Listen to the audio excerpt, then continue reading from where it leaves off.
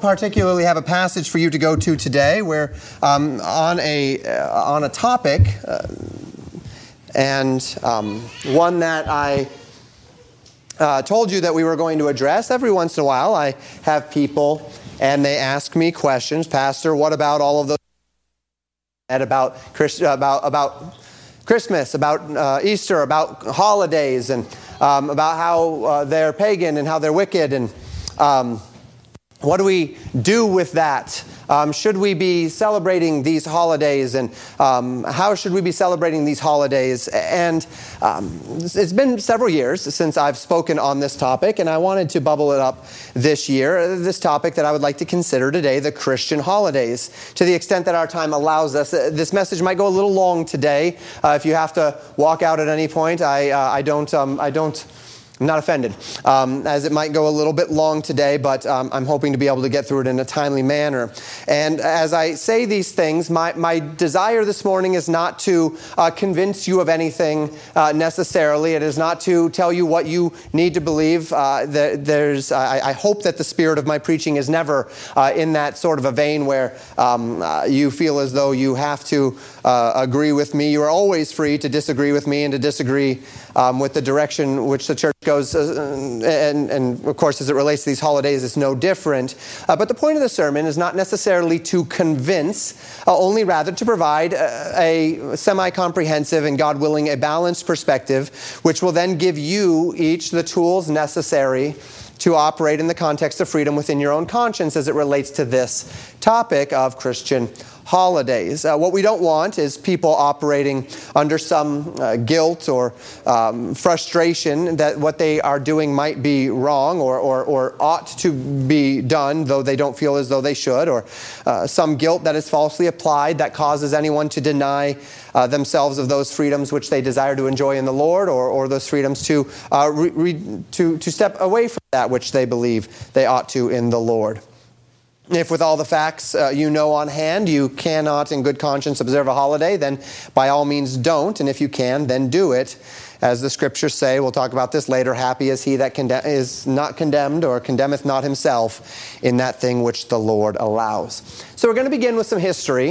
And then after we talk through some history, then we're going to talk through some principles. And after we talk through principles, then we're going to talk through doctrine. And we'll think through all of these things together.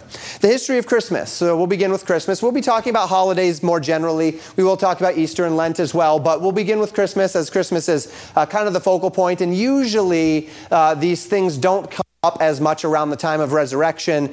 They significantly come up around the time of Christmas more.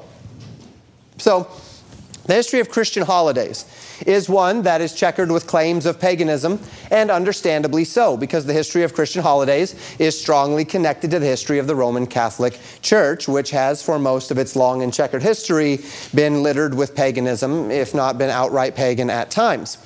We mentioned this, I mentioned this not too long ago on a Sunday evening as we talked about the nature of Jesus saying, who are my brethren, who is my mother, my brothers, my sister, and we talked a little bit about the idea of Mary and how the Roman Catholic Church looks at Mary. We also talked about this earlier in Genesis as we talked about the mother-child cult, and if you aren't familiar with idea as I present it, you might be a little bit on the back foot today as we talk through a few of these things because I don't have time to rehash all of it today. But my message that I preached in Genesis was around that time of Babel when we talked about Babel.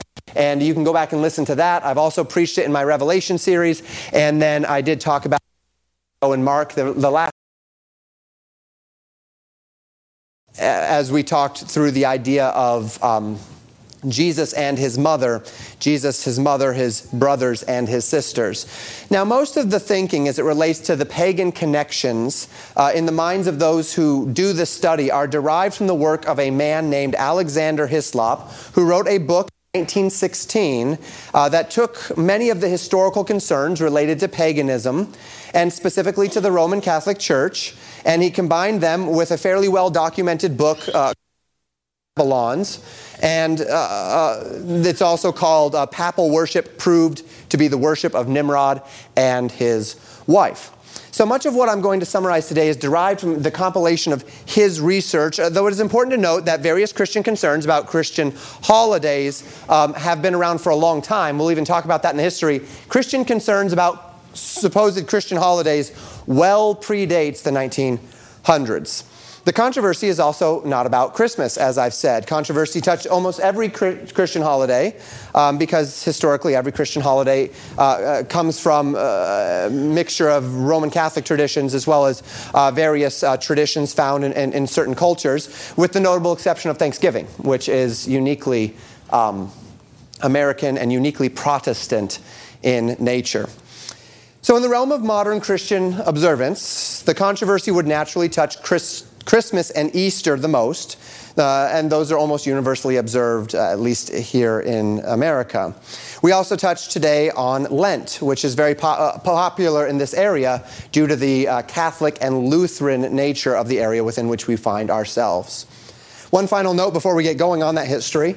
It's important as well to understand that there's absolutely no consensus, not just about the nature of the holidays, but about all of the history that I'm going to tell you about. Holidays are unique things in that they are cultural, and cultures over time change. They adapt. They transform through the years. As cultures and times have changed, so too have holidays. Their origins are about as cryptic as anything else in the fog of history. We can pull bits and pieces, always looking at what tradition predates what other tradition. But at the end of the day, we do have a little bit, when we're trying to assess holidays, there is always a little bit of a chicken and an egg problem. Which came first? Did the pagan stuff derive as a perversion of what Christians did in good conscience? Or did the Christian stuff derive from what the pagans did before them? This is in some ways impossible. So as I mentioned some of these things, they will stand in direct contradiction to other historians and their take on the issue, and this really might in itself help you come to some conclusions as to whether or not you should observe the holidays and to what extent you should observe them in your own lives. As I teach some of this, it's going to be somewhat dependent upon, as I said, your familiarity with some of the other things that I have talked about, the mother-child cult and such. And if you aren't familiar, some of that may make a little bit less sense to you, but we'll do the best we can. So let's get to it. Let's talk about Christmas. The history that concerns most people in relation to Christmas is the ideas surrounding the pagan origins of such. The word Yule, as we think of the idea of the Yuletide season or the Yule log, has various origins, but the most contentious of those is that it connects to the Chaldean word for infant or little child. Thus, in pagan ritual, Yule Day was on the 25th of December and was the time when the pagans would celebrate the birth of the son of the Queen of Heaven. Again, we've talked about that. We've talked about the idea of the Queen of Heaven and its perversion and its danger and its paganism over the years. Do take note that the winter solstice is not on December 25th, as some people claim, but before. Those that put the solstice on the 25th are being somewhat disingenuous with their dating systems. But history does perhaps bear out that on December 25th, this was an important day in many pagan cultures as a day to signify the birth of any number of gods connected to the mother-child cult, whether that be Nimrod and Tammuz, Osiris or Horus or Mithras or Adonis. All of them had this legendary idea that was rooted somewhat in the date of December 25th. Now, certain historians claim that this Yule log was then brought into the house on December 24th, and it became the foundation of the fire that would then represent the cutting down of Nimrod, his death, that would then lead to the birth of Tammuz, which would be the son of the mother, Semiramis, who was then the Queen of Heaven with her son, and thus lead us into that mother-child cult. They would also then bring in an evergreen tree to represent the expectation that Nimrod would come back from the dead. Evergreen, of course, being that idea of perpetual life. The evergreen tree is the tree that does not die in the winter. It's the tree that stays green in the winter, and so there is the idea of perpetual life. That's the symbolism of the evergreen. To this end, then, we see certain aspects of the holiday, as it has been come to be observed, that we can connect to things which are quite pagan. In Roman culture, the important feast of Saturnalia was from December 17th to December 21st. Then on December 22nd, there was what was called the Feast of Dolls, where gifts were given to children. Then on the 25th was this day, Invicti Solis, the birthday of the unconquered sun, in honor of the mother-child cult's God's birth. All of this is, of course, concerning. But then we also see that Christian history tempers these concerns a bit. Christmas, of course, is literally short for Christ Mass, which according to the Catholic Church was founded in 1038 A.D. Christmas was not among the Christians' early feasts, not being listed by Irenaeus, not being listed by Tertullian in their list of Christian feasts. In fact, the early church fathers, as they are called, regularly mocked the idea, not just of celebrating the birth of some god or of some prominent person, but they actually mocked the idea of birthdays at all. They did not like the idea of celebrating birthdays, either of people or certainly the pagan practice of celebrating the birthdays of their gods. The earliest record that we have of the idea of interest in the birth of Christ in church history was around 200 AD. As those of you that were here for that message in Mark just a couple weeks ago know, 200 AD was before the compromise within the church began, before what we would certainly see to be the formal Roman Catholic Church. That was when the church was still quite united, and they would call themselves the Catholic Church, Catholic meaning universal, not in the Roman Catholic sense, but significantly more simple in the sense of a church that was attempting to stay unified, though they were a church that was broadly scattered throughout the Roman Empire. So in 200 AD, Clement of Alexandria assigned the birth of Jesus around May 20th. And this was the first that we find historically of any sort of interest in when it was that Jesus was born. Others at the time did not think it was around May 20th. They bumped it back a month, depending on calculations, and they calculated it to be somewhere around April 20th. However, many at this time, Clement tells us, seem to be celebrating the Nativity along with a celebration of Jesus' baptism. And historically, they believe Jesus' baptism was in early January. So most Christians at the time, it would seem, according to Clement, were celebrating Jesus' birth along with his baptism, and that would have been somewhere around January 6th. Among Armenian Christians, they still only celebrate one festival, and that's the Nativity and baptism on January 6th. Now, by the mid-300s, there was a call in the church to separate the baptism of Jesus from the Nativity of Jesus, with the Feast of the Nativity being moved back a little bit, and that being to December 25th. And the reason why it was moved back at that time was because there was another general idea, general celebration of believing that Mary was conceived with the Holy Ghost on March 25th. And in that they believe that March 25th was the day of her conception. Then they add 9 months to that and you get December 25th. And so they celebrated on December 25th, exactly 9 months after they celebrated the idea of the Holy Ghost conceiving with Mary and Mary being great with child.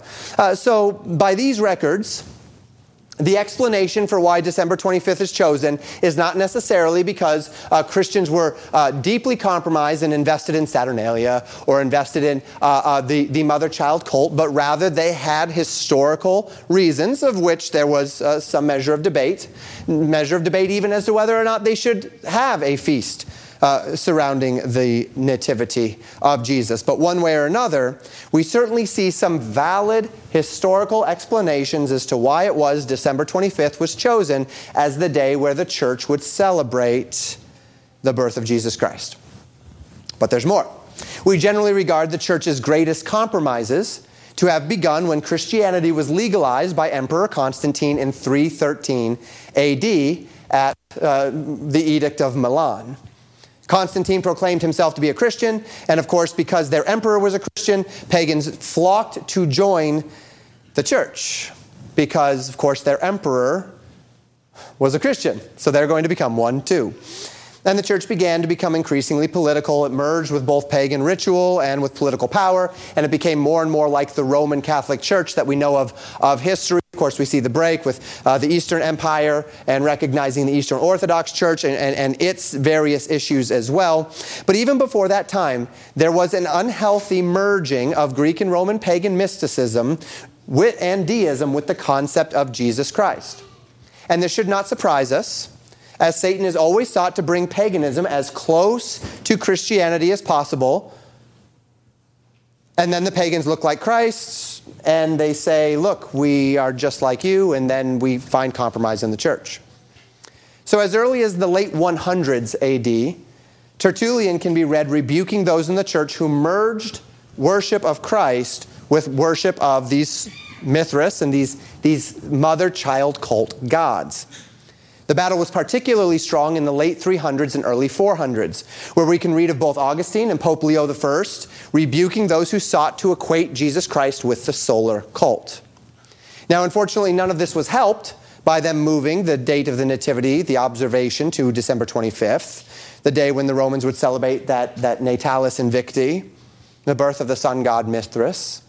But do take note of this, that while the date was the same, it is not as if the church was simply happily merging these holidays. There was a great deal of controversy. There was a great deal of effort that was put into distinguishing, of setting the difference between the birth of Jesus and the birth of these other gods and the celebrations therein. Also take note that the birth of Jesus was not a major holiday at that time. It was not one of the big ones. It is one of the big ones today. It was not one of the big ones at that time. So the controversy was not as dramatic and as grand because it was a minor holiday at the time. So the church was openly rebuking those who sought to merge these things.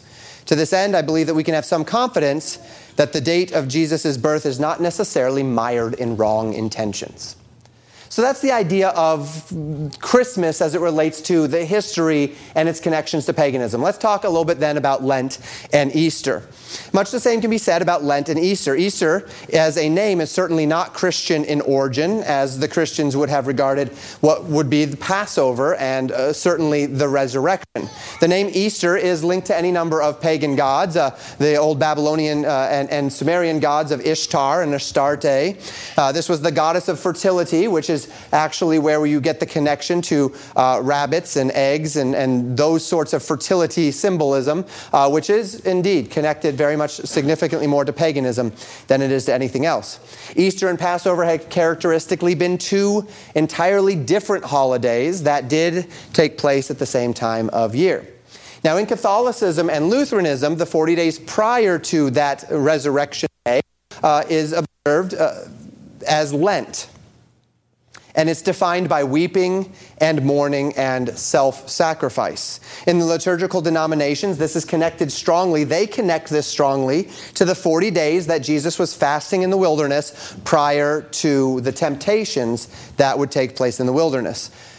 However, there's a very tenuous link between those 40 days of fasting and anything having to do with the actual resurrection itself. The actual practice is significantly closer to pagan ritual than Bible doctrine. So whereas we might look at Christmas and say, yes, we can see where the pagan things were happening around the same time, and yet it does appear as though the church was actually doing something valid that was simply parallel to what was happening in the culture that was around them, and then there was a natural merging as after the Edict of Milan, Constantine and such, there would have been a natural merging because a bunch of pagans came into the church because they were afraid if they didn't, their emperor would be angry at them. We don't see that same distinction with Lent necessarily. The actual practice has very little historical connection to anything biblical, and it has a significantly higher historical connection to that which is pagan. In the pagan mother-child cult practice, as we've talked about before, there is the idea of weeping for Tammuz. You can actually read about this in Jeremiah. You can read about this as well in Ezekiel. And this idea of weeping for Tammuz was days of mourning for Tammuz who would die and then would resurrect. Tammuz was the son of Semiramis, the wife of Nimrod in Babel, according to tradition and history, who claimed that Tammuz was the resurrection of his father Nimrod. And so was both God and the Son of God, thus claiming him to be the great Messiah. It's obviously a perversion of God's promises in regard to the true Messiah that was realized in the person and work of Jesus Christ. We've mentioned already the general recognition of the birth of this pagan god was around that same time, December 25th, which was perhaps joined by a remembrance of his untimely death through that Yule log. And the 40 days of weeping for Tammuz that would then be done in the spring would represent a time of fasting and of sorrow, which would culminate in the emergence of spring. And this was very, very common among many pagan religions, that they regarded the time of winter as the time when their god either died or would fall asleep. And then they would go through ritualistic practices just before spring as a means by which to appeal to the gods to resurrect him or to wake him up. And they would recognize the budding in the spring connecting to the awakening of their god or the resurrection of their god. And thus, of course, spring would be life and fertility and all of these things. Thus, making the placing of Lent in the 40 days prior to the celebration of Jesus' resurrection highly suspect as it relates to a sort of observance. Significantly more reflective of what the pagans would do as a means by which to mourn unto the resurrection of their God than necessarily anything that we find connected to the Bible and Christianity. So, Lent bears far more resemblance in timing and in figure to the idea of Tammuz and his resurrection than it does necessarily to Jesus and his days in the wilderness or his resurrection. The 40 days is what they would use to weep for their gods in these pagan cultures. And of course, 40 being a significant number, both as in history. And this is one of the reasons why, though our church is happy to celebrate Christmas and our church is happy to celebrate the resurrection, although you will never hear me talk about it as Easter in the church, we don't do Lent. Because Lent does not necessarily have, its connection is significantly more to the liturgical denominations and their traditions than it is to anything necessarily biblical. Easter, resurrection, is a little different, though, than the idea of Lent. Of any holiday on the Christian calendar, the Passover is the one which is most natural and obvious. Christians have not characteristically observed the Old Testament Jewish feasts throughout their generations, but the merging of the Passover feast with the reality of the resurrection came quite naturally to the early church. In fact, each of the primary Jewish holidays has tremendous Christian implications. If you've ever done a study on the prophetic implications of those Old Testament Jewish holidays, there's certainly appropriate applications to them within the Christian world. That being said, as I said, the name Easter and associations with rabbits and eggs and fertility and such, those connections are quite pagan and in their historical roots. Now, history tells us then that almost every Christian holiday was outlawed in the Americas within the Puritan colonies. And this is something else that's very important to understand, that as far as those in the Americas among the Puritan colonies, they outlawed most of these Christian holidays. And in some places, for the better part of 100 years, these holidays were actually outlawed in the Americas. Most Puritans, Anabaptists, Quakers, Congregationalists saw the holidays as an abomination, with the liturgical denominations, Anglicans, Catholics, Lutherans, and Dutch Reformed, regularly being willing to celebrate them. Beyond just the puritanical zeal, and the Puritans had a zeal for a lot of things, and were extremely cut down in the manner of ritual, of any sort of a ritual. It was kind of a thing for them. Along with that, we recognize that in England at the time, there was celebrations surrounding the time of Christmas, but they were not very Christian in character. Of course, then you had the Puritan zeal to reject anything that was associated with the Roman Catholic Church. And throughout the 1600s and 1700s, they regarded Christmas and Lent and Easter, among others, as being intrinsically pagan in origin. Christmas in particular was not very popular. It was outlawed among the Puritans, and it was actually not very popular at that time, the 1600s and 1700s, in the Catholic world as well. Catholics were not, it was not a very popular idea. It was, however, very popular in secular culture. That time, around December 25th, was a time in England where people got days off of work. There was a lip service to the observance of Christ's birth. That nativity idea was still there, but it was generally regarded as a deeply pagan holiday, filled with all number of evil and excesses, heavy drinking, sexual liberties, debaucheries of every sort. That was the general character of the holiday at the time of the Puritans. To this end, it was not surprising that Christians saw it in a very negative light, and it was banned in those places where church-state system were still doing their thing, and certainly, before we see the Puritans kind of merged with many other different groups in the colonies. It was actually this act by the Puritans, this act of outlawing it in the colonies, that caused the Catholic Church to put more emphasis upon the holiday. It was not a big holiday in the Catholic Church until they saw that the Catholics were opposed to it deeply, and then the Catholic Church felt as though they should lean into it more, and indeed they did lean into it more, and it worked out very well because the birth of Jesus naturally means they get to elevate Mary, which was kind of a big thing and still is to the Roman Catholics. But though the Puritans had outlawed it, of course it was still a very popular holiday in England, and it just so happens that the majority of the people that were living in the United States happened to be Englishmen.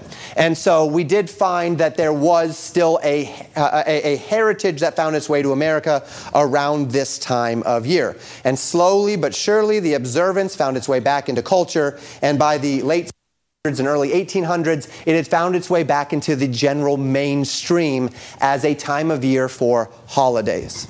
Now, all this being said, on the other side of this controversy, something had happened in Christmas. All of the controversy, all of the paganism, all of the secularism, all of the Roman Catholic push, the Puritans outlawing it, all of that happens, but then something happens. It is something that is important.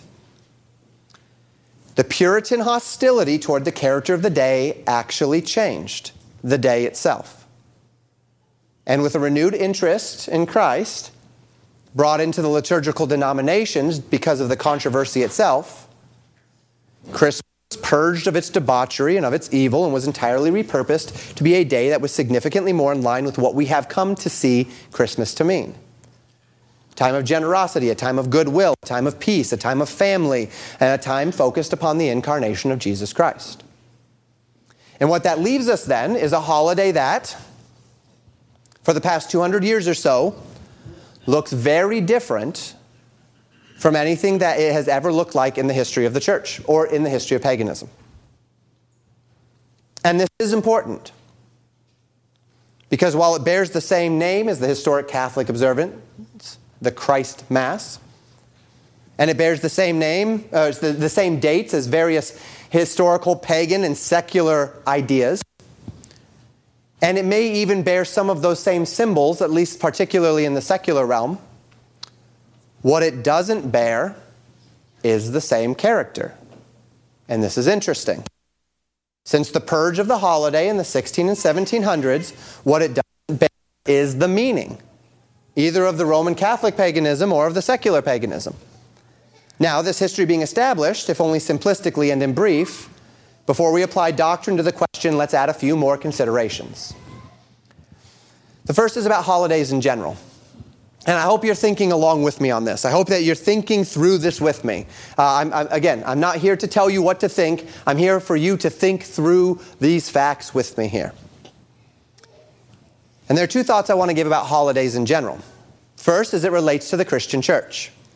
There's absolutely no command in the Scriptures to observe any holiday of any sort. Historically, we know that Christians gathered on the first day of the week, and Paul even mentions that at least once in 1 Corinthians chapter 16, verse 12, that they gathered on the first day of the week, but there's no commandment for it to be so.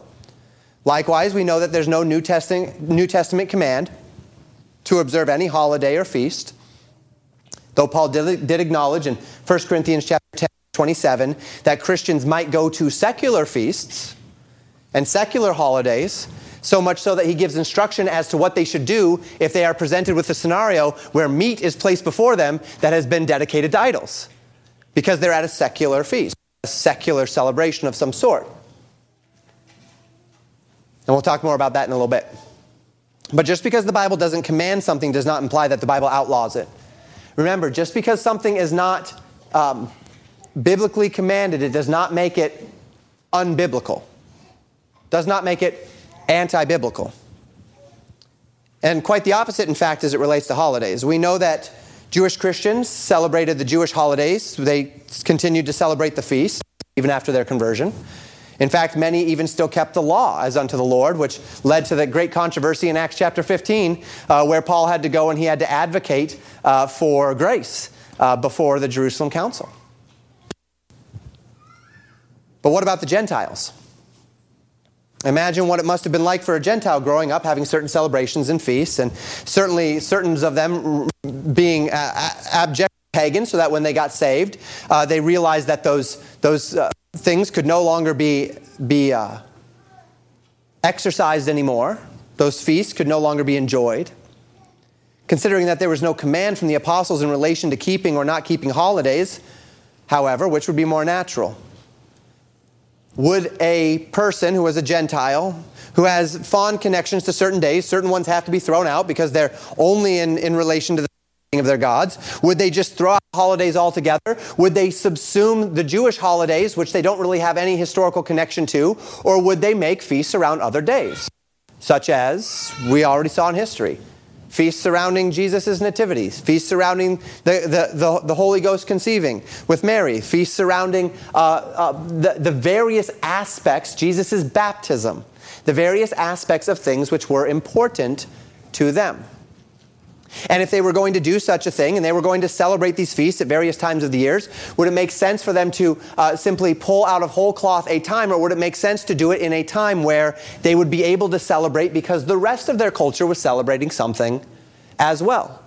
To where it makes it significantly easier and more convenient for them to be able to step into a celebration because their culture has stepped into a celebration, and they can have time off of work, and they can have time with family, or maybe they could even, in a sense, hide their celebration prior to when Christianity was legalized in the empire.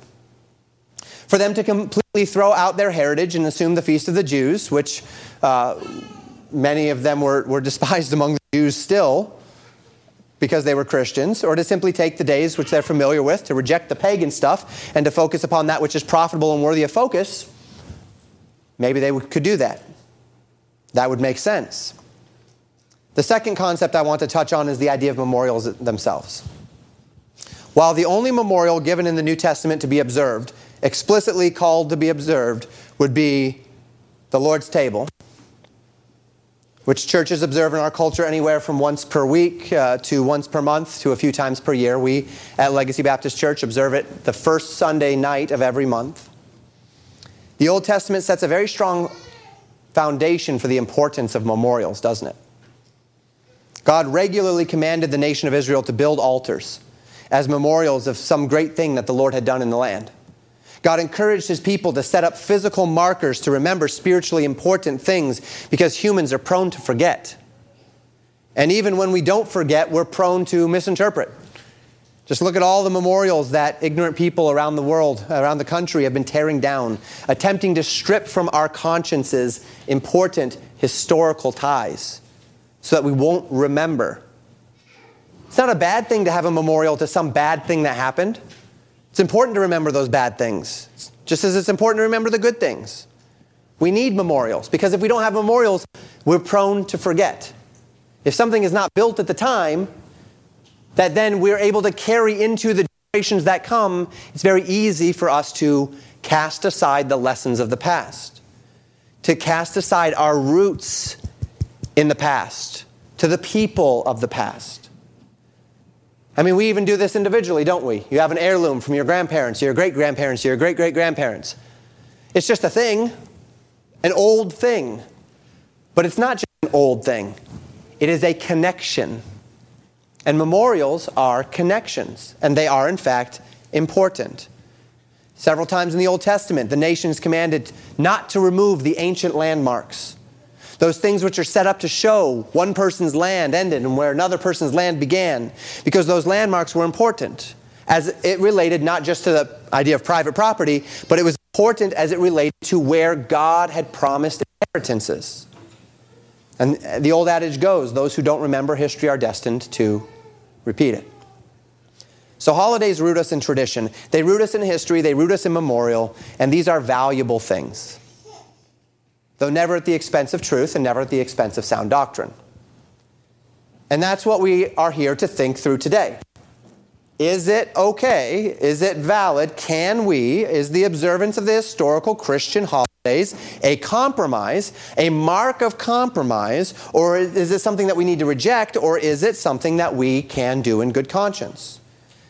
Now, if it is something that we need to reject, what are we going to do instead? In order to help us and the generations that follow remember with rejoicing those things that are essential to our faith.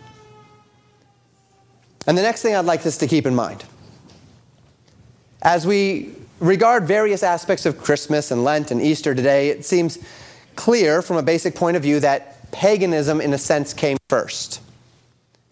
But I'd like to give you a bit of perspective, even if you were to conclude that, well, paganism came before the Christian analog to that thing. I'd like to give you a little bit of thought perspective on that idea. Satan is a deceitful foe. And he knows the same thing that we have observed throughout history, that the best lies are those that come closest to the truth. These are powerful because they can catch the well-meaning but undiscerning in their net. Not just the rebellious. The rebellious are going to be caught no matter. But it's the well-meaning but undiscerning that are the ones that get caught when error comes as close as possible to truth. Uses the same language but changes the definitions. Uses the same observances but changes the intent or the meaning. And we know that to be true. Now, as we go back to the concept of the mother-child cult, we can trace its roots. The roots of the proclamation of a virgin conceiving and bringing forth a son who is the express image of the Father. We can trace that all the way back to Babel. And as we go back to that idea, going all the way back to Babel, to the undiscerning eye, we would say, well, if we follow the revelation of these events in Scripture, the historian would say that the pagan ritual, the pagan tradition of the mother-child cult, the pagan tradition of a virgin conceiving and bringing forth a son, and that son being the express image of his father and being the Son of God, well, that goes well before Isaiah promised in Isaiah 7 that a virgin would conceive and bring forth a son. So from an undiscerning perspective, we could say, well, all Christianity is actually doing is mimicking a well-established pagan trope. A well-established pagan ritual. After all, the mother-child cult predates Jesus. And the first promise we have on record is not until Isaiah. And this leads us to a unique chicken and an egg problem as it relates to the division of pagan beliefs and Christian beliefs. Which came first? Well, historically, materially, empirically, we'd say the mother-child cult came well before Jesus. Except that we understand that God's plan has been in place since time immemorial.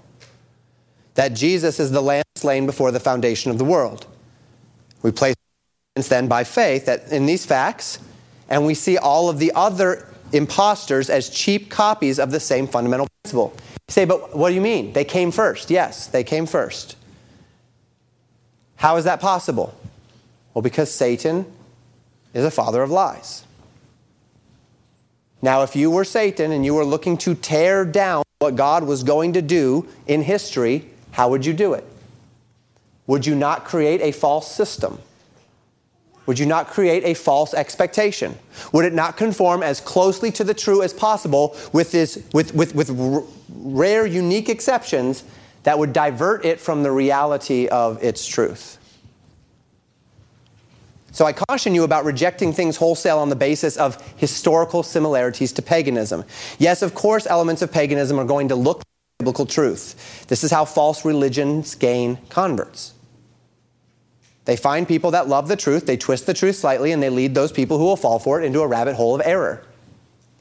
To this end, and we'll talk more about this in a little bit, I encourage you to spend far more time assessing any doctrinal statement, any observance, or any tradition on the merits of what it is today than necessarily on the merits of what it was 500 years ago or 1,000 years ago. Because the farther you go back in history, the more difficult it is to discern which came first, what copied what, why it was there to begin with, whether or not Satan was preparing, brought in something years before God would bring it to fruition in history as a means by which to muddy what God was attempting to do in history. But we can know this. What does the observance mean today? In this time, in this culture, in this church, in my conscience? And does it align itself with sound doctrine? One final thing before we get into that doctrine. Remember that things change, but God does not. Anytime we evaluate anything, it is important that we do so on the firm foundation of God's word, of God's character, of God's intent. Cultures and societies change all the time. Words change their meaning. So that a word I could say without consequence 20 years ago is a word today that would be egregious to say. It was not all that long ago that to have a piano in the church was considered heresy. And now here we are, and we are old-fashioned because we have a piano in the church. Right? Things change. Battles of previous generations. Battles upon which Christians held the line implicitly are battles which simply don't matter anymore. And not because we have compromised, but because time, circumstance, even technology has made those battles obsolete or unnecessary. If you've ever met a pastor who led a conservative church during the sexual revolution and the hippie movement of the 60s, 70s, you might have walked away wondering about the things which he saw in society that he regarded as important. Things which were issues of separation for the day that had a valid reason in that day, but which aren't battles anymore. Songs which never would have been sung in churches in their day because the words were put to common bar tunes, played on common bar instruments such as the piano, have since become favorites of the church as these associations have passed away. And that doesn't mean that they were wrong in their day any more than it means we're wrong in our day. It simply means things have changed. And in the midst of all of this, the church has continued to operate with the same foundation. And indeed, the only foundation which we have, which is the Word of God, as led and taught by the Spirit of the living God, which is us. So we try the spirits, as 1 John chapter 4 says, to see whether they are of God, because many false prophets have gone out into the world. And we assess the elements of culture and of society and of right and of wrong based not upon the battles of yesterday, but upon the battles of today. Some battles never change. The deity of Christ is always under attack. That's never going to change. The virgin birth is always under attack. Never going to change. So on and so forth. But some battles are rooted in time, culture, context. And as we navigate those battles, we do so through the Word of God. We take our stand, and then we teach our children not to fight our battles, but to fight the same battle. Not my battle for my day, not to fight the things that I'm fighting today, but to fight for the same principles, to fight for the same word, to fight for the same truth, adapted for the problems of their day. I don't want to train my children to fight my battles, because my battles may not be their battles. And if they're fighting my battles in their day, they're probably actually missing the real battles of their day, because they're busy fighting my battles, which aren't really the battlegrounds anymore. I want to equip them to fight the unique adversaries of my day. I want to equip them to fight the adversaries of their day based upon the same foundational principles that we're all fighting for. You might know some dear elderly person who is still fighting the battle of their days rather than the battle of today. You might find some person coming out of World War II who still hates the Germans because of World War II. Well, the Germans of today are not the Germans of World War II. Now, you still want to hate the principles of Nazism. The godless and genocidal and fascistic principles of Nazism are timeless principles to fight against. But in our day, it is not the Germans, ethnic Germans, who are the ones that are reflecting the principles of Nazism. Unfortunately, they've come a lot closer to home in our day. So we fight the same principles on a new battlefield. I don't want to teach my children to fight my battlefield, but to fight my principles, the Word of God's principles, on their battleground. And I hope that makes sense. So we contend for and against the same ideologies and the same principles, the Word of God, but they don't always manifest themselves in the same way today as they did in our parents' day or in our grandparents' day. We don't want to be fighting the wrong battles. And when we do fight the wrong battles, that distraction. It gives Satan the opportunity to engage us on other fronts with each other about things that no longer matter. And we want to be careful that we're not doing that. Okay, let's talk doctrine. We begin with the argument of separation. Knowing what we know about the history of Christmas and of Lent and of Easter, the natural argument that presents itself first is the argument of separation from the world. Now, we label ourselves at Legacy Baptist Church to be fundamentalists as opposed to the more modern label of evangelical. That battle between fundamentalism and evangelicalism was a battle that was fought in the late 1800s and early 1900s, with the key difference between an evangelical and a fundamentalist, as it has carried forward throughout history, being drawn along the idea of separation from the world. Now, of course, these battle lines have switched over time. We're talking about 100 years beyond when this battle was really raging in the church in the way that it was raging then. And yet we still find that as a general rule, the fundamentalist has a significantly deeper mindset for separation from the world as opposed to the evangelical, which is significantly more invested in the idea of you become like the world to win the world. The fundamentalist conviction has been that you reach the world not by becoming like the world or not by accommodating the world, but rather you reach the world by living in distinction from the world. That city on a hill, that lighthouse sort of an idea by which you call people out of their darkness and out of their way of living through a distinction from the world. And of course, then that can become out of balance. We know about that. You can get so far away from the world that you're no longer at all in the world, at which point you cannot reach the world. But that's been the general distinction, that division between evangelicalism and fundamentalism that started in the early 1900s. And so we recognize and we have a strong affinity for this idea of separation and separation from the world. Both Old Testament and New Testament are filled with admonitions that we would separate, particularly from evil. Any number of Old Testament Levitical laws existed specifically to keep the nation from living and worshiping like the pagans that were around them. They were exhorted not to fall into various rituals that looked like the pagans that were around them. This is why the Old Testament outlaws body piercings and tattoos, because those things were associated in their day with paganism. This is why the Old Testament outlaws graven images and high places and groves. They were all associated with the pagan worship of their days, so that when the Bible says that a king did a great job of removing idols from the land, nevertheless he did not get rid of the high places, the idea is that they used those high places to worship the Lord, but that there was still a compromise because the high place was there, and since the high place was there, there was going to be a tendency to drift back into pagan worship because they're worshiping in a manner that is not distinct, not separated from the world that is around them. The nation of Israel was called to be separate, and then we also understand that the church is called to live in a manner of separation also. Paul says in 2 Corinthians chapter 6, verses 14 through 18, "Be ye not unequally yoked together with unbelievers. For what fellowship hath righteousness with unrighteousness? What communion hath light with darkness? What concord hath Christ with Belial? What part hath he that believeth with an infidel? And what agreement hath the temple of God with idols? For ye are the temple of the living God. As God hath said, I will dwell in them and walk in them, and I will be their God, and they shall be my people. Wherefore come out from among them, and be ye separate, saith the Lord, and touch not the unclean thing, and I will receive you. And will be a father unto you, and ye shall be my sons and daughters, saith the Lord Almighty."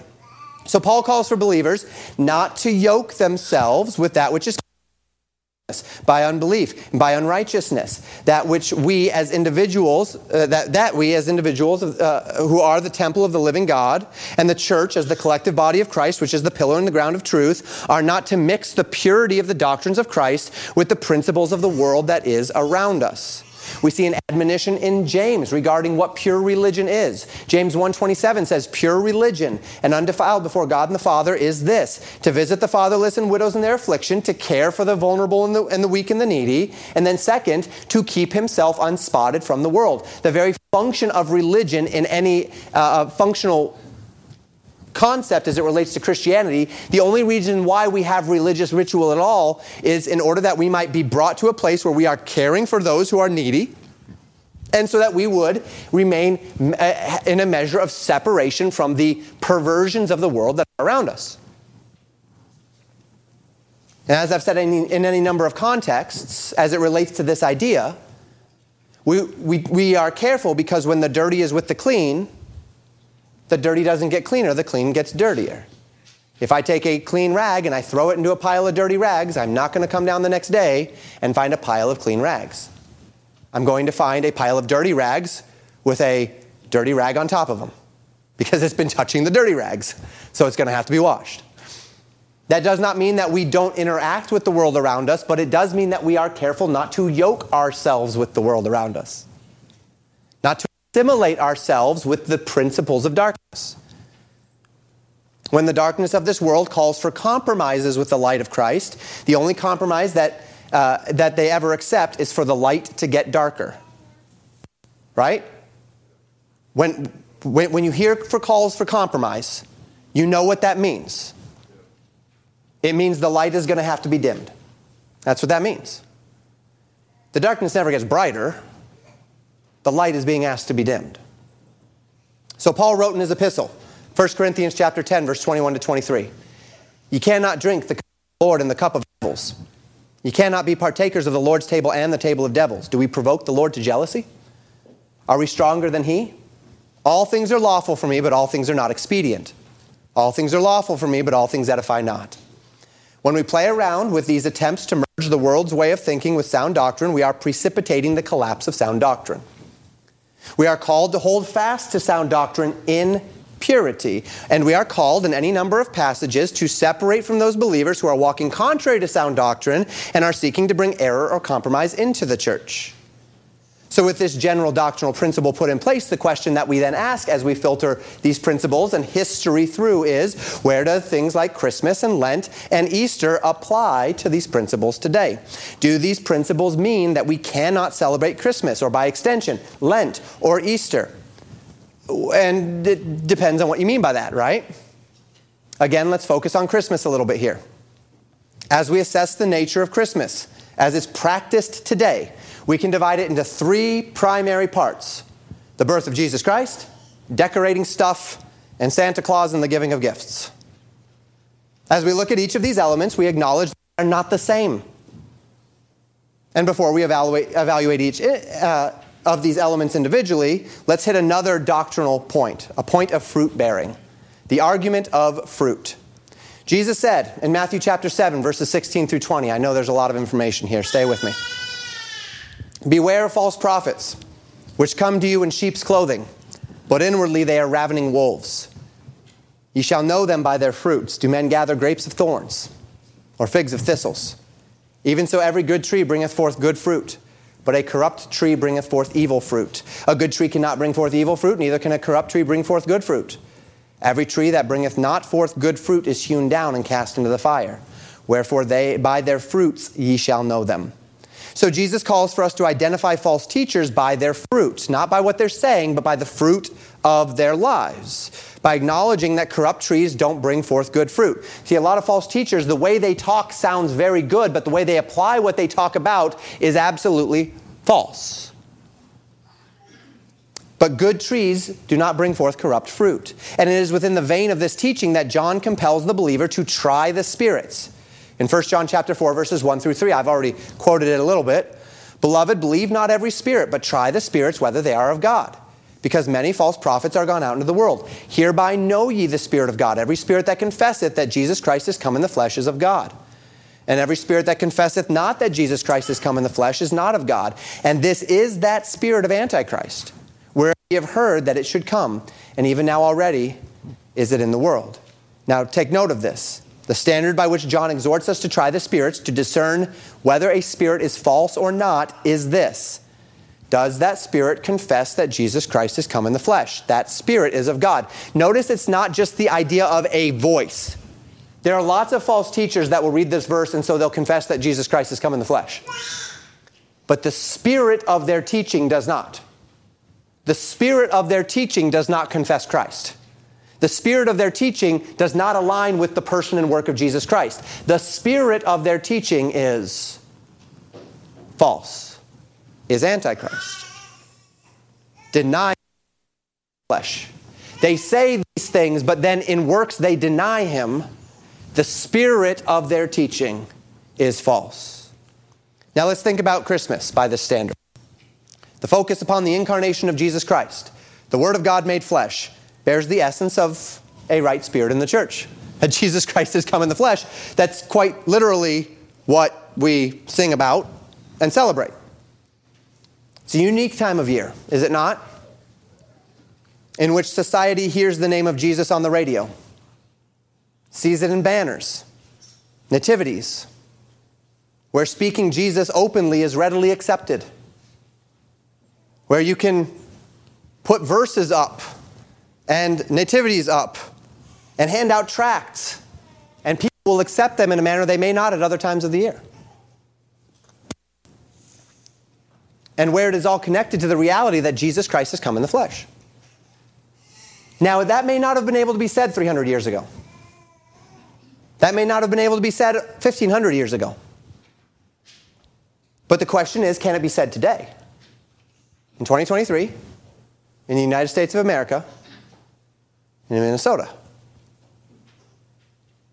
Can we truly call that element of what we would do in this season the cup of the devil? Or is this the cup of Christ?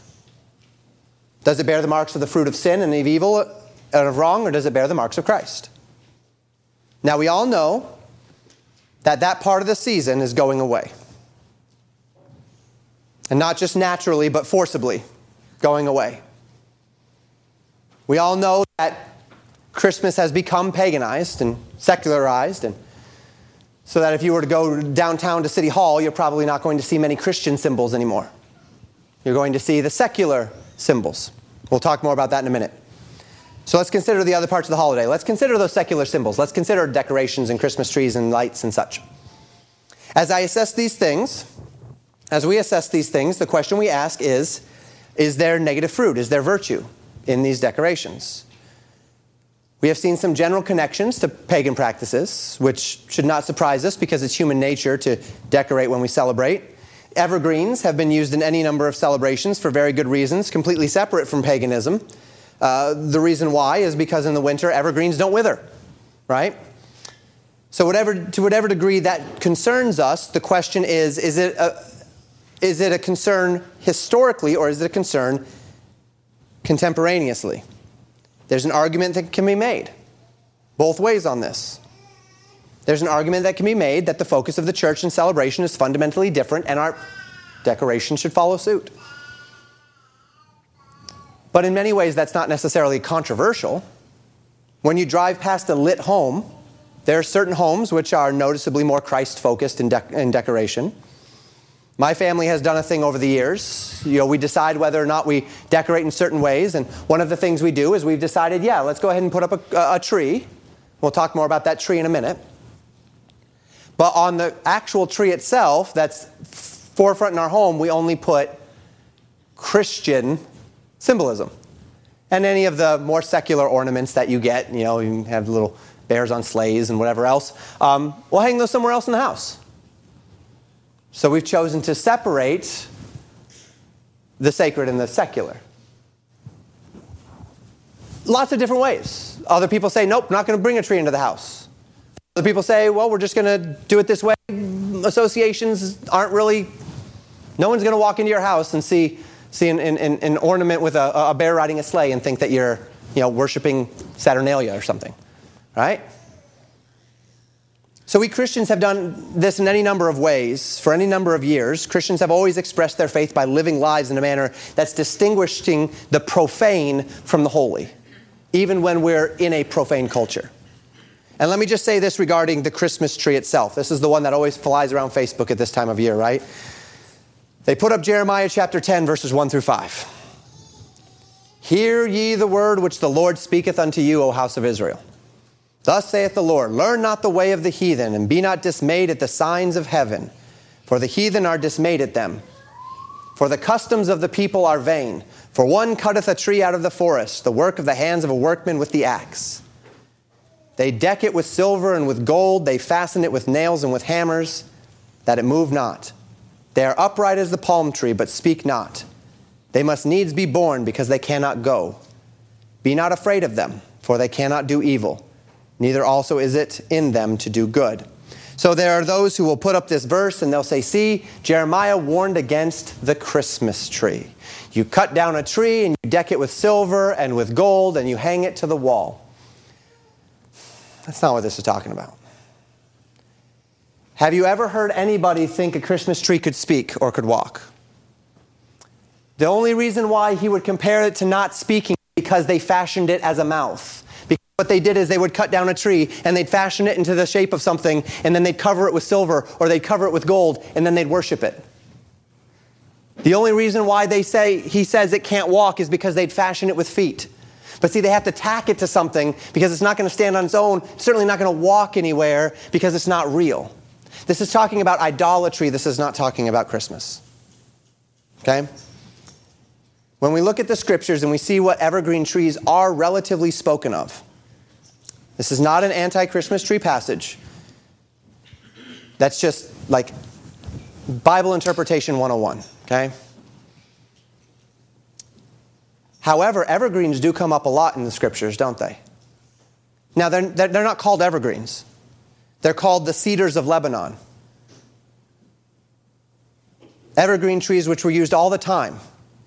Not just as to make grand structures because they were good wood, strong wood. But how often does God compare himself and his people to the cedars of Lebanon? Because of their strength, because of their vitality. When God likens the nation to a cedar or a pine or a fir or to shittim wood, the one thing that all of those have in common is that they're all evergreens. To this end, God declaring in various times and various ways his faithfulness and his prosperity, he is going to use the symbology of the evergreen because the evergreen is the tree that does not wither. And so you see that floating around and, I understand it, but that's not what the Bible's saying. Now, I say all of this, please don't misunderstand my intentions. I'm not advocating for you to put up a Christmas tree here. I'm simply advocating for us to understand biblical truth and to apply it properly to our lives. And as I study passages and their meaning, I certainly don't see all of the holidays fall within the context of biblical separation issues, nor do I see the presence of an evergreen as anything that's openly associating ourselves or our homes with anything that's clearly pagan, necessarily. If you're shaping your evergreen into devil horns, well, you probably have a problem. Don't do that. Even as we'll talk about next, if you turn your evergreen into a giant Santa Claus, I would take pause. But just having an evergreen in your home is something else altogether. And if the suspicion of historic paganism is sufficient to keep an evergreen out of your home, then that's perfectly fine. But just know that the stand you take is a standard that is designed for you and for your conscience, and it is not one that you should necessarily seek to impose upon all of your Christian neighbors. So we've talked about Jesus regarding the spirit of the holiday. We've talked about decorations, of which application will determine their alignment with doctrine. Finally, let's talk about that element that is most secular.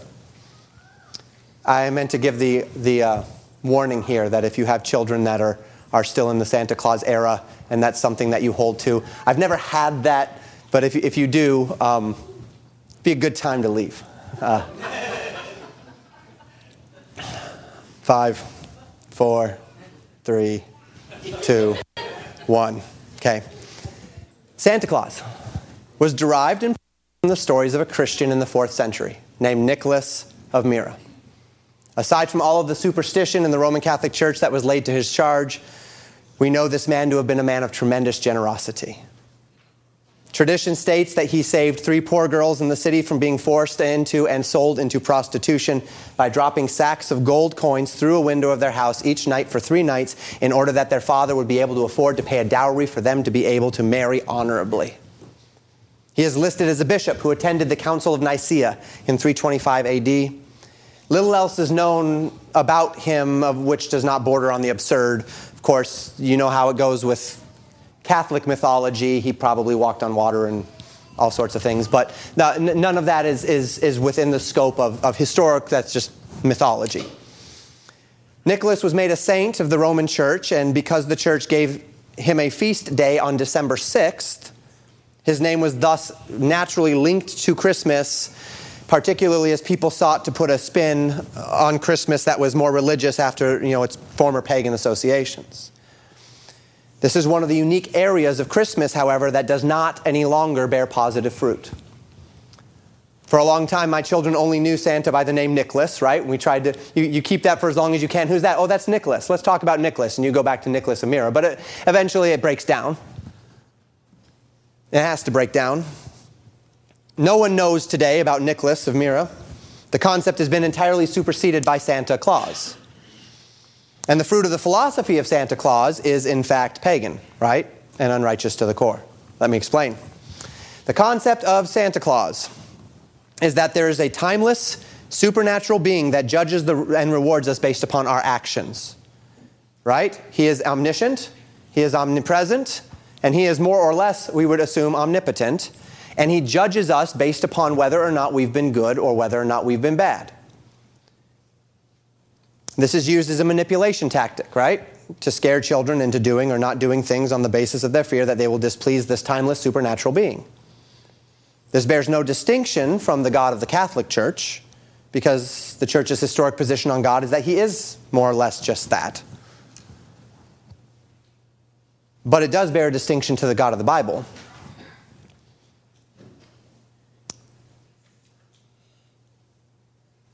Within the pagan idea, if I do good, then I will get gifts. If I do bad, I will get coal. So I'd better be a moral person, and I can even manipulate the great Santa in the sky to giving me the things that I want through my actions and inactions. Now, what do we know about the God of the Bible? We know that he blesses obedience and he does judge disobedience, even among his followers, right? We know that there's coming a day where we will all stand before the judgment seat of Christ and we will answer for that which we've done in our bodies, whether it be good or whether it be evil. But the conflating of Santa with this omnipotent, omniscient being actually puts into the minds of people, it introduces children to a being who is godlike in character, but whose assessment of them is entirely based upon works. This is confusing, because their first true introduction to deity in any real way, I mean, they get the flannel graph on a Sunday school morning and whatnot, but the first true introduction to deity in a real and appreciable way in their lives is a deity who is like the pagan gods, who will reward you if you do what they want and who will punish you if they don't do what they want. And so you have to earn your favor with them. And while we understand, it's all make-believe, it's a story, yada yada, children are impressionable. And to make their first connection to a God-like being, to be the exact thing that is, to be anti-grace, is dangerous and is pagan. The conflating of Santa with God that can so easily happen in this time of year causes people to have an entirely perverse picture of who God is and of salvation by grace through faith, completely apart from merit, which he has offered. God's greatest gift, Jesus Christ, was not a Christmas gift from Santa given to the world to reward its merit. God's greatest gift, Jesus Christ, was a gift given to the world explicitly because of our demerit, our inability to be good enough. And to that end, the fact that the season encourages parents to prop up this deity, I think, is dangerous.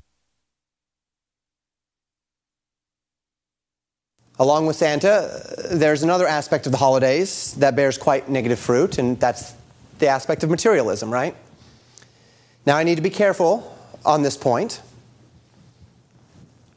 because giving of gifts has historically been a common method of celebrating. And the concept is not foreign to scriptures, where gift giving as a form of celebration and of joy is found throughout. In fact, around this time of year, we focus upon the reality that Jesus Christ himself is that ultimate gift that was given to man, though we did not deserve it and could not earn it. And that Jesus, when he was on the cross, the Bible tells us in Ephesians 4, led captivity captive and gave good gifts to men. But there is a big difference between giving and receiving, isn't there? And there's a big difference between a spirit of celebration and a spirit of covetousness, of lust, and of envy, and of greed. A spirit of giving bears the fruit of Christ. A spirit of covetousness, lust, envy, and greed bears the fruit of darkness. So we find ourselves in a very interesting place culturally. We find ourselves in a culture where scores of families come out of the holiday season overweight, in debt, and racked with stress. People take out loans, they buy gifts on layaway, they rack up huge credit card debt in order to make Christmas special. And it's in the name of giving because they're buying gifts, but it bears the fruit of everything that the Bible says to avoid, right? Lust, envy, debate, debt, covetousness, greed. And you say, well, Pastor, right, but, giving is also a generosity thing. We're getting there, so hang on here. The Christian battle against materialism, the drive to want stuff, the conviction that things are sufficient to make you happy, these are unbiblical ideas, right? The things of the world can produce a temporary feeling of contentment and of happiness, which very quickly gives way to discontent and the itch to have something more, to have something different, the next big thing. Things offer a very small burst of satisfaction, like when you eat a piece of candy, but then it has no substance, so your hunger will come back very quickly. And you've seen this in a child, you've seen it in yourself. Perhaps when you were a child, you had in your mind, if I could only get that one gift, that one thing, that one last thing, if Mom and Dad would only get that one thing for me, I'll never ask for anything again. I'll finally be happy. And then you get it, and then 3 weeks later, you're bored, and you're waiting until the next holiday where you can ask for the next thing that you can't do without, but that you'll never want anything else if only you can have that thing. And the cycle just continues, right? It just repeats. You felt the same pull in your own heart, the same excuses, the same justifications. Maybe it isn't things.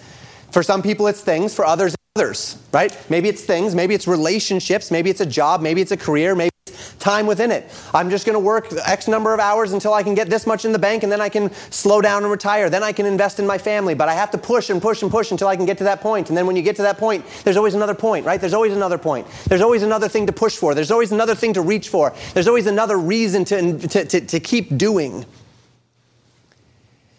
And so here we come to one that's uniquely conflicted. We might say this about decorations and such as well, where we say, well, there's a way to apply it and there's a way that's not, and we have to thread that needle. And we have to thread that needle in the holidays with giving and receiving. Why? Well, because giving is a blessed attribute. Acts chapter 5, it's more blessed to give than to receive. Ephesians chapter 4, verse 28 says that the purpose that we labor is so that we may have to give to him that needeth. Materialism is a perversion, but it's a perversion which should not strip from us a season where we are privileged to focus upon a virtue. Unbelieving culture is going to make it about getting, about debt and covetousness and greed and lust. They're unbelievers. That's what they're going to do.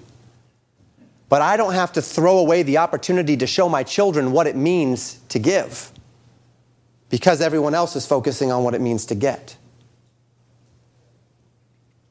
I don't have to throw away the natural and proper reflection of celebration through giving just because it means I have to be given something.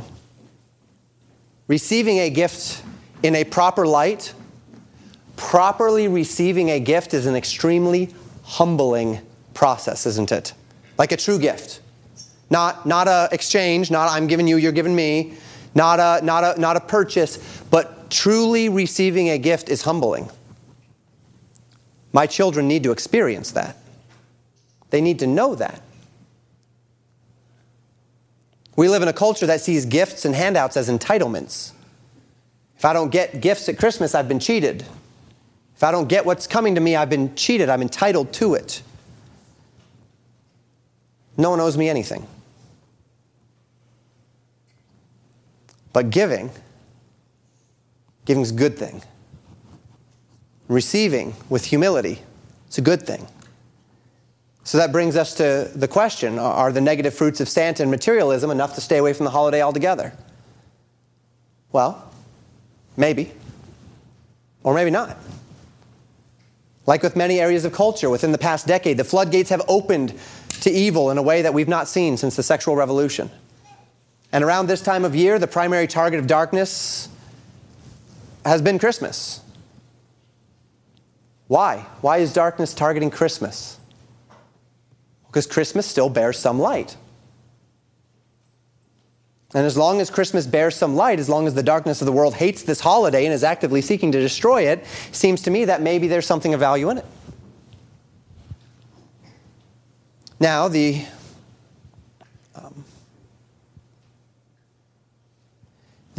appearance of the darkness of this world is prevailing in this sense.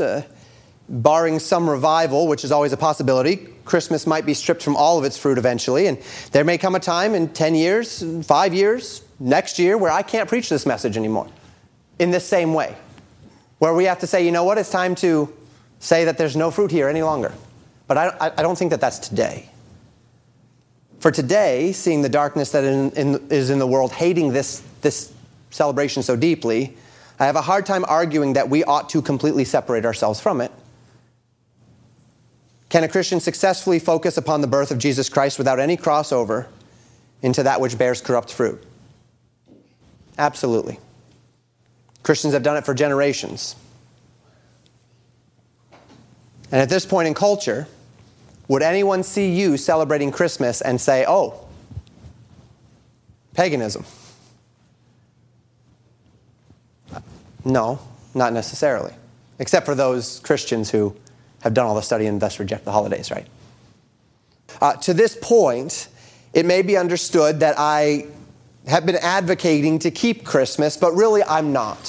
Throughout the course of what I have been preaching, my desire is not to advocate for keeping Christmas or not keeping Christmas. The desire of my entire time in the Word is advocating for the position that celebrating Christmas from a Christian perspective is still of such character, reputation, and fruit in this culture that it does not necessarily offend the doctrinal principles of explicit separation from the darkness of this world in the same manner of the other things of which we would speak.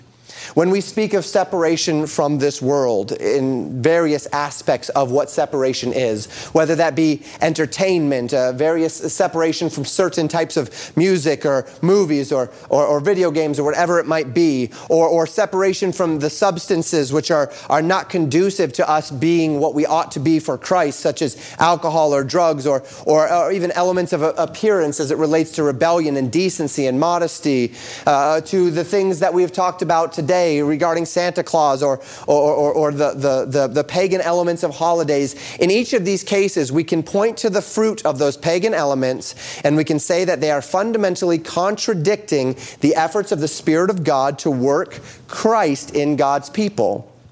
And therefore, we should be careful the degree to which we have any part in them. And my point today is not to advocate to you that you ought to celebrate Christmas or Lent or resurrection necessarily, or that you ought not to, but rather that my desire is that you have all of the information necessary to make a decision and to give you some counterpoint arguments to help you see both sides of the issue at hand, to make you balanced in this perspective in order that you can do what is right for you, and then you can also perhaps understand why the church has chosen to go in the directions that we have. That my own thoughts are made somewhat transparent in this is by design, because as the shepherd of this flock, one would need to know as they sit here why it is that we celebrate, though in a very restrained manner, the things that we choose to or not to celebrate as it would relate to the incarnation of Jesus Christ. And for you to know that we have not made these decisions in ignorance. In fact, no decision in this church is really made without reasons. And all of this said then, I want to make this one final point that relates to the various aspects of celebrating, what we can say celebrating Christmas, we can talk about celebrating Easter, we can talk about celebrating Lent, the idea of holidays. And that's the argument of Christian liberty. We've spoken any number of times and in any number of ways about Christian liberty at Legacy Baptist Church. Unfortunately, we don't have the time today to get fully into the topic, but my teaching culminates upon this point because I do firmly believe that the Christian holidays, at least as they exist in culture right now, maybe not as they existed 500 years ago or 1,500 years ago, but as it exists right now, in culture right now, does fit squarely in the realm of this area of Christian liberty. In the early church, the controversy was about the controversy surrounding which Christian liberty is most regularly spoken of, as Paul speaks to the idea, was about eating meat offered unto idols, or even eating meat at all. Some, the Bible tells us, refused to eat meat at all on biblical grounds. What those grounds were, we don't exactly know. If we are speculating what those grounds might be, we might imagine that they're the same grounds that we find in various aspects of Christianity today as to why they would choose not to eat meat. Namely, that they look into the Bible and they say, well, prior to Noah's flood, there was no meat. Right? And in that there was no meat prior to Noah's flood, then if we are going back to God's original design, then wouldn't we go back to a pre-flood design where there is no meat? I've often seen this not just in that argument of the pre-flood design, but also the preachers that I've heard talk through this idea would advocate for it, and they call it the Daniel plan, right? That when Daniel was advocating for himself and for his companions in Babylon, he said, we do not want to eat the portion of the king's meat. And so they only had pulse and water, and they were stronger and more healthy than the others. And of course, that's not what the text was talking about. God was divinely blessing those men with health, specifically because they did not want to defile themselves with meat that was not clean. It was not about whether or not you eat meat or don't eat meat, but of course that's how it's sometimes taken. But anyway, there was this group of people in Paul's day, as he was writing to the Romans, who did not eat meat. Others were willing to eat meat, but they did not want to eat meat that had been dedicated to idols, the gods of the cities, which might mean it was difficult for them to find this meat because the sellers would dedicate this meat for good luck before they had sold it. Others were willing to eat meat, even that sacrificed to idols, because on the authority of God's word, on the authority of the apostles, as the apostles articulated these things, they understood that idols were nothing but stone or wood or metal. So who cares? As long as they ate with thanksgiving unto the Lord. So Paul would write about this in numerous places. One of those places is, as I said, Romans chapter 14. And in Romans chapter 14, verses 1 through 10, this is what we read. Him that is weak in the faith receive ye, but not to doubtful disputations. For one believeth that he may eat all things. Another, who is weak, eateth herbs.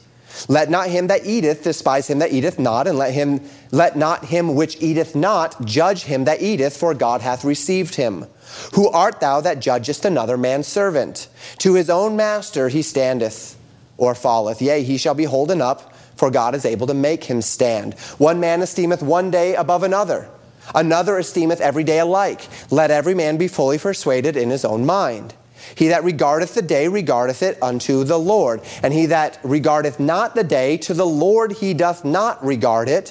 He that eateth, eateth to the Lord, for he giveth God thanks. And he that eateth not, to the Lord he eateth not, and giveth God thanks. For none of us liveth to himself, and no man dieth to himself. For whether we live unto the Lord, and whether we die unto the Lord. Whether we live, therefore, or die, we are the Lord's. For to this end Christ both died and rose and revived, that he might be Lord both of the dead and the living. But why dost thou judge thy brother? Or why dost thou set at naught thy brother? For we shall all stand before the judgment seat of Christ. So Paul lays down some principles here about Christian liberty specifically. In 1 Corinthians chapters 8 and 10, he speaks more to the point of meat offered to idols and such. But here Paul says that there are some in the church that believe that they may eat all things. Others that they may only eat herbs or only eat plants, not eat meat. And then Paul said, don't let the one who eats all things despise the one who won't eat.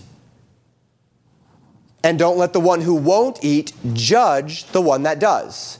So the idea would be that the one who eats all things looks at the one who doesn't eat meat, who only eats herbs, and despises him, belittles him, thinks little of him, thinks this is a person who doesn't understand the scriptures properly. This is a person who has never who has not related himself properly to our liberty, and so he belittles him. He thinks little of him. He despises him is the word there. And then on the other end, you have the person who won't eat meat. And he says, well, this guy just doesn't understand. He doesn't understand, going all the way back to Noah's day. It was not until Noah's day that God gave man meat. Or how does he not have enough faith to do the same thing that Daniel, Hananiah, Azariah, and Mishael did in their day? And reject meat, reject the meat of the king, and only eat the pulse and the water. And so he judges the man who eats. Recognize that we have the right to regard differences in the manner and life of worship, as long as those things don't offend the deeper principles of God's word. That if a man eats meat as unto the Lord, well, then God bless him. And if a man doesn't eat meat as unto the Lord, well, God bless him too. But such matters should not be things which foster disunity among the brethren. Now, where this principle breaks down to is the degree to which anyone regards these matters as Christian liberty issues, right? This is where the problem comes in. The problem doesn't come in with any of us being able to understand that we have liberty. The problem comes in agreeing where our liberties are. One man says, well, this is Christian liberty. It's Christian liberty whether or not he eats meat or not. And another says, no, this is not a Christian liberty issue. This is a sin issue. I can go to chapter and verse and show you where Daniel rejected eating meat, right? That is just gospel truth, brother.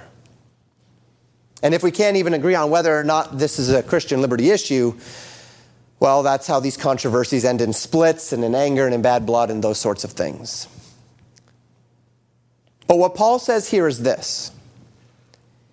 If a man has valid biblical reasons why he believes in good conscience before the Lord that he can do what he is doing before God, and if the word of God is not being explicitly defended as we approach it honestly, then I can trust this.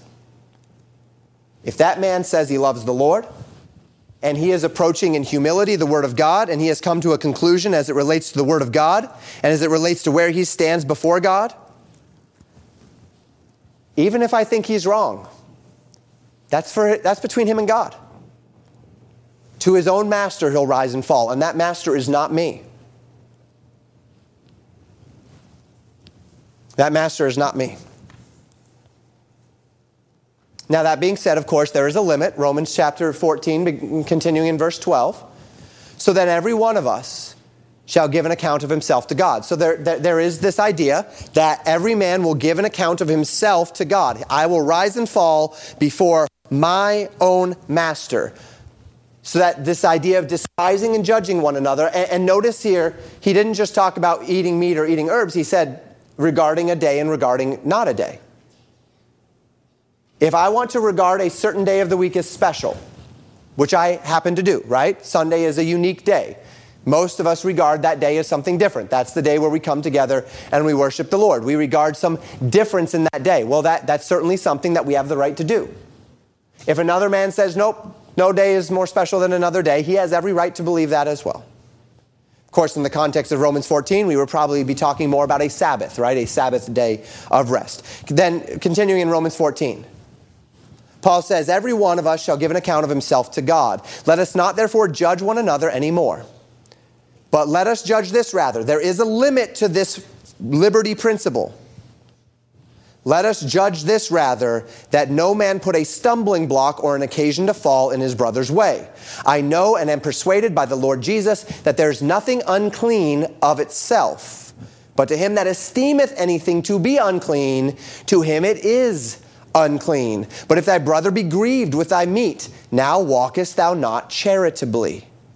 Destroy not him with thy meat for whom Christ died. There is a law that we are bound by. Whether or not we regard these issues as Christian liberty issues, we are always bound by this law, and that law is the law of love, of charity. Verse 16, let not then your good be evil spoken of, for the kingdom of God is not meat and drink, but righteousness and peace and joy in the Holy Ghost. For he that in these things serveth Christ is acceptable to God and approved of men. Let us therefore follow after the things which make for peace, and things wherewith one may edify another. For meat destroy not the work of God. All things indeed are pure, but it is evil for that man who eateth with offense. It is good neither to eat flesh, nor to drink wine, nor anything whereby thy brother stumbleth, or is offended, or is made weak. That would be weak in faith. Hast thou faith? Have it to thyself before God. Happy is he that condemneth not himself in that thing which he alloweth. Again, I've spent weeks and weeks and weeks talking about the weaker brethren principle and talking about Christian liberty. We're not going to get to all of it this evening. But in the same context, as we read the call to remember that God will be the judge of every man, and so in these matters of conscience, we are not too dogmatic or too harsh or judgmental or despising one another. In the same breath, Paul calls upon us as God's people to act charitably toward one another as it relates to our liberties. Paul says, nothing is unclean in itself, but if it is unclean to my brother, then to him it is indeed unclean. And he needs to be allowed the liberty of his conscience to avoid those things that trouble him in the Lord. If my brother is grieved by what I'm doing, well, I'm not going to do it around him. I'm not going to force it upon him. I'm not going to rub his face in it. I'm going to show restraint that represents a regard for my brother in Christ. So that both sides follow after that which makes peace. Don't destroy the work of God over differences in viewpoints. Differences in chapter and verse doctrine, that demands separation. Things which bear the fruit of unrighteousness, that demands separation. We've already talked about that. But for differences in viewpoints among believers who love the Word of God, are desirous to know it and to obey it, but come to different conclusions based upon an honest assessment of the things that they are regarding in God's Word, we don't destroy the work of God for those things. We don't foster disunity or dissension or even frustration over these things. Paul then asks this, do you have faith? Speaking to those who regarded their liberties. Those who regard their liberties, those who understand that they have the liberty to eat meat, those who understand that they have the liberty to do these things. Do you have that faith? Good. He says, have it to thyself. That's great. Enjoy your liberties. Enjoy them before God. Happy is he that condemneth not himself in the thing which God allows. It's a wonderful thing that you can live in a manner that is free before God, and happy is the man that does not feel guilt in himself for doing something that he believes is right before God. God forbid that we would have a church whereby somebody who is doing something right in right conscience before God would walk away feeling guilty that they're doing it because someone else isn't. But he says, have thy faith to thyself. Right? Enjoy it. Enjoy your faith. Enjoy being able to live in your liberties.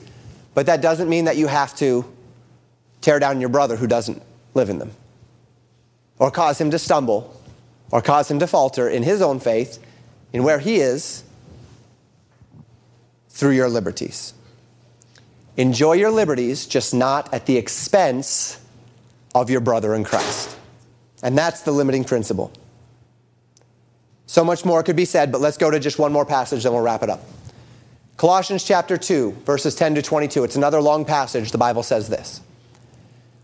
Ye are complete in him, which is the head of all principality and power, in whom also ye are circumcised with a circumcision made without hands, in putting off the body of the sins of the flesh by the circumcision of Christ, buried with him in baptism, wherein also ye are risen with him through the faith of the operation of God, who hath raised him from the dead. And you, being dead in your sins and the uncircumcision of your flesh, hath he quickened together with him, having forgiven you all trespasses, blotting out the handwriting of ordinances that was against us, which was contrary to us, and took it out of the way, nailing it to his cross. And having spoiled principalities and powers, he made a show of them openly, triumphing over them in it.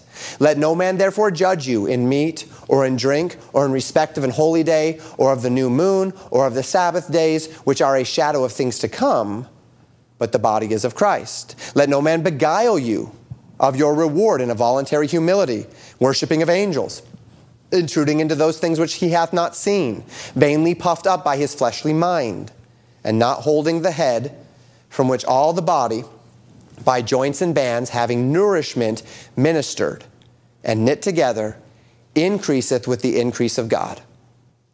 Wherefore, if ye be dead with Christ from the rudiments of the world, why, as though living in the world, are ye subject to ordinances? Touch not, taste not, handle not, which are all to perish with the using, after the commandments and doctrine of men.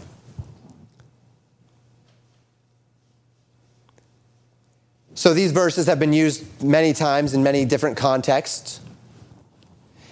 As we talk about the idea of Christian holidays, and specifically the idea of observing Christmas, one could say, see, let no man judge you.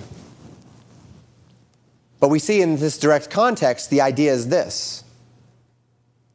Paul was writing to a group of people who actually were being judged. They were being judged because they were not observing, particularly in this case, the Jewish days, the Jewish holidays. And Paul makes it quite clear that holidays, like any other day, feast, meat, drink, new moons, that these bear the shadow of things in the heavenly. As a matter of fact, Paul says, most interestingly, he says that these are a shadow of things to come. That the feasts and the new moons and the Sabbaths are a shadow, they're prophetic, they're a shadow of something that is yet to come. That's a topic for another day. But we are of Christ. But they are, at this time, simply the rudiments of this world. Whether or not I observe them in good conscience ought to hold no sway over my spiritual life. And if they do hold sway, either in the keeping of them or not keeping of them, then I'm out of balance. Paul warns against false religious doctrines, against the worshiping of angels, against voluntary humility, speaking those things which are bigger than them. And that is where things get dangerous. When the ritualistic observances of any particular group of people are elevated above God himself and above his word. They step into things of which we know not, and they tread into areas that are not ours to tread into. You know, we meet on Sunday by tradition. We could meet on a Thursday, only a lot of people are pretty busy on Thursdays. And so, in that it's a work day, it would not be an ideal day for us to choose to meet. Our society has given us a day off. We have the weekend. We choose one of those days of the weekend and we come together. That's wonderful. Next week, our society gives us a day off to celebrate Christ on December 25th. We could do it on June 3rd. That'd be fine too. Only not too many people could come every year because that's not a special day in our society. It'd be nice if the day that was chosen, if as we walk through all of the various aspects of history, maybe it would be nice if the day was not so connected to various other secular ideas. But that doesn't mean we can't worship on that day. Either way, it's all just temporary and it will all perish with the using. And so we want to be careful not to make something a point of contention among the brethren that need not be. And so what I've taken to do today is I've taken to try to orient our minds to, at this Christmas season, the various aspects of Christian holidays. And this final piece of the puzzle was this idea of Christian liberty. That as Paul calls us to not fret over whether or not we do or do not regard a day as long as we regard it to the Lord. As Paul exhorts in Colossians, that no man judge in the keeping of a holy day or of a Sabbath or of a new moon or of a feast. We acknowledge that this is an area whereby there is latitude. grace, opportunity. And then as we walk through all of the other various aspects of particularly Christmas as we think through it, we recognize that there are certain things that bear fine fruit, that the actual spirit, if we judge the spirits of the holiday, can be negative if we allow the various aspects of secularism or paganism to find their way in, or can be quite sacred. And my objective today was to reveal to God's people that the origin of the Christian holidays, with a specific focus on Christmas as we step into that season. Indeed, I wish I could have spent more time on the others, but oh well. The intent was to show you the problems, the history, give you some perspective, show you the general doctrines that may be touched by the controversy, and then give you some thoughts with regard to how you can balance these things properly. It was not my intention, and is not my intention, to dissuade or persuade you in a particular direction, except that we would be persuaded to use the Word of God properly and to apply it distinctly. At Legacy Baptist Church, we have always taken a tempered approach to various holidays. You'll not regularly find the great trappings of Christmas in our sanctuary. We don't put up churches and Christmas trees and ornaments and the like. We have some festive flowers that we put up at the time of year.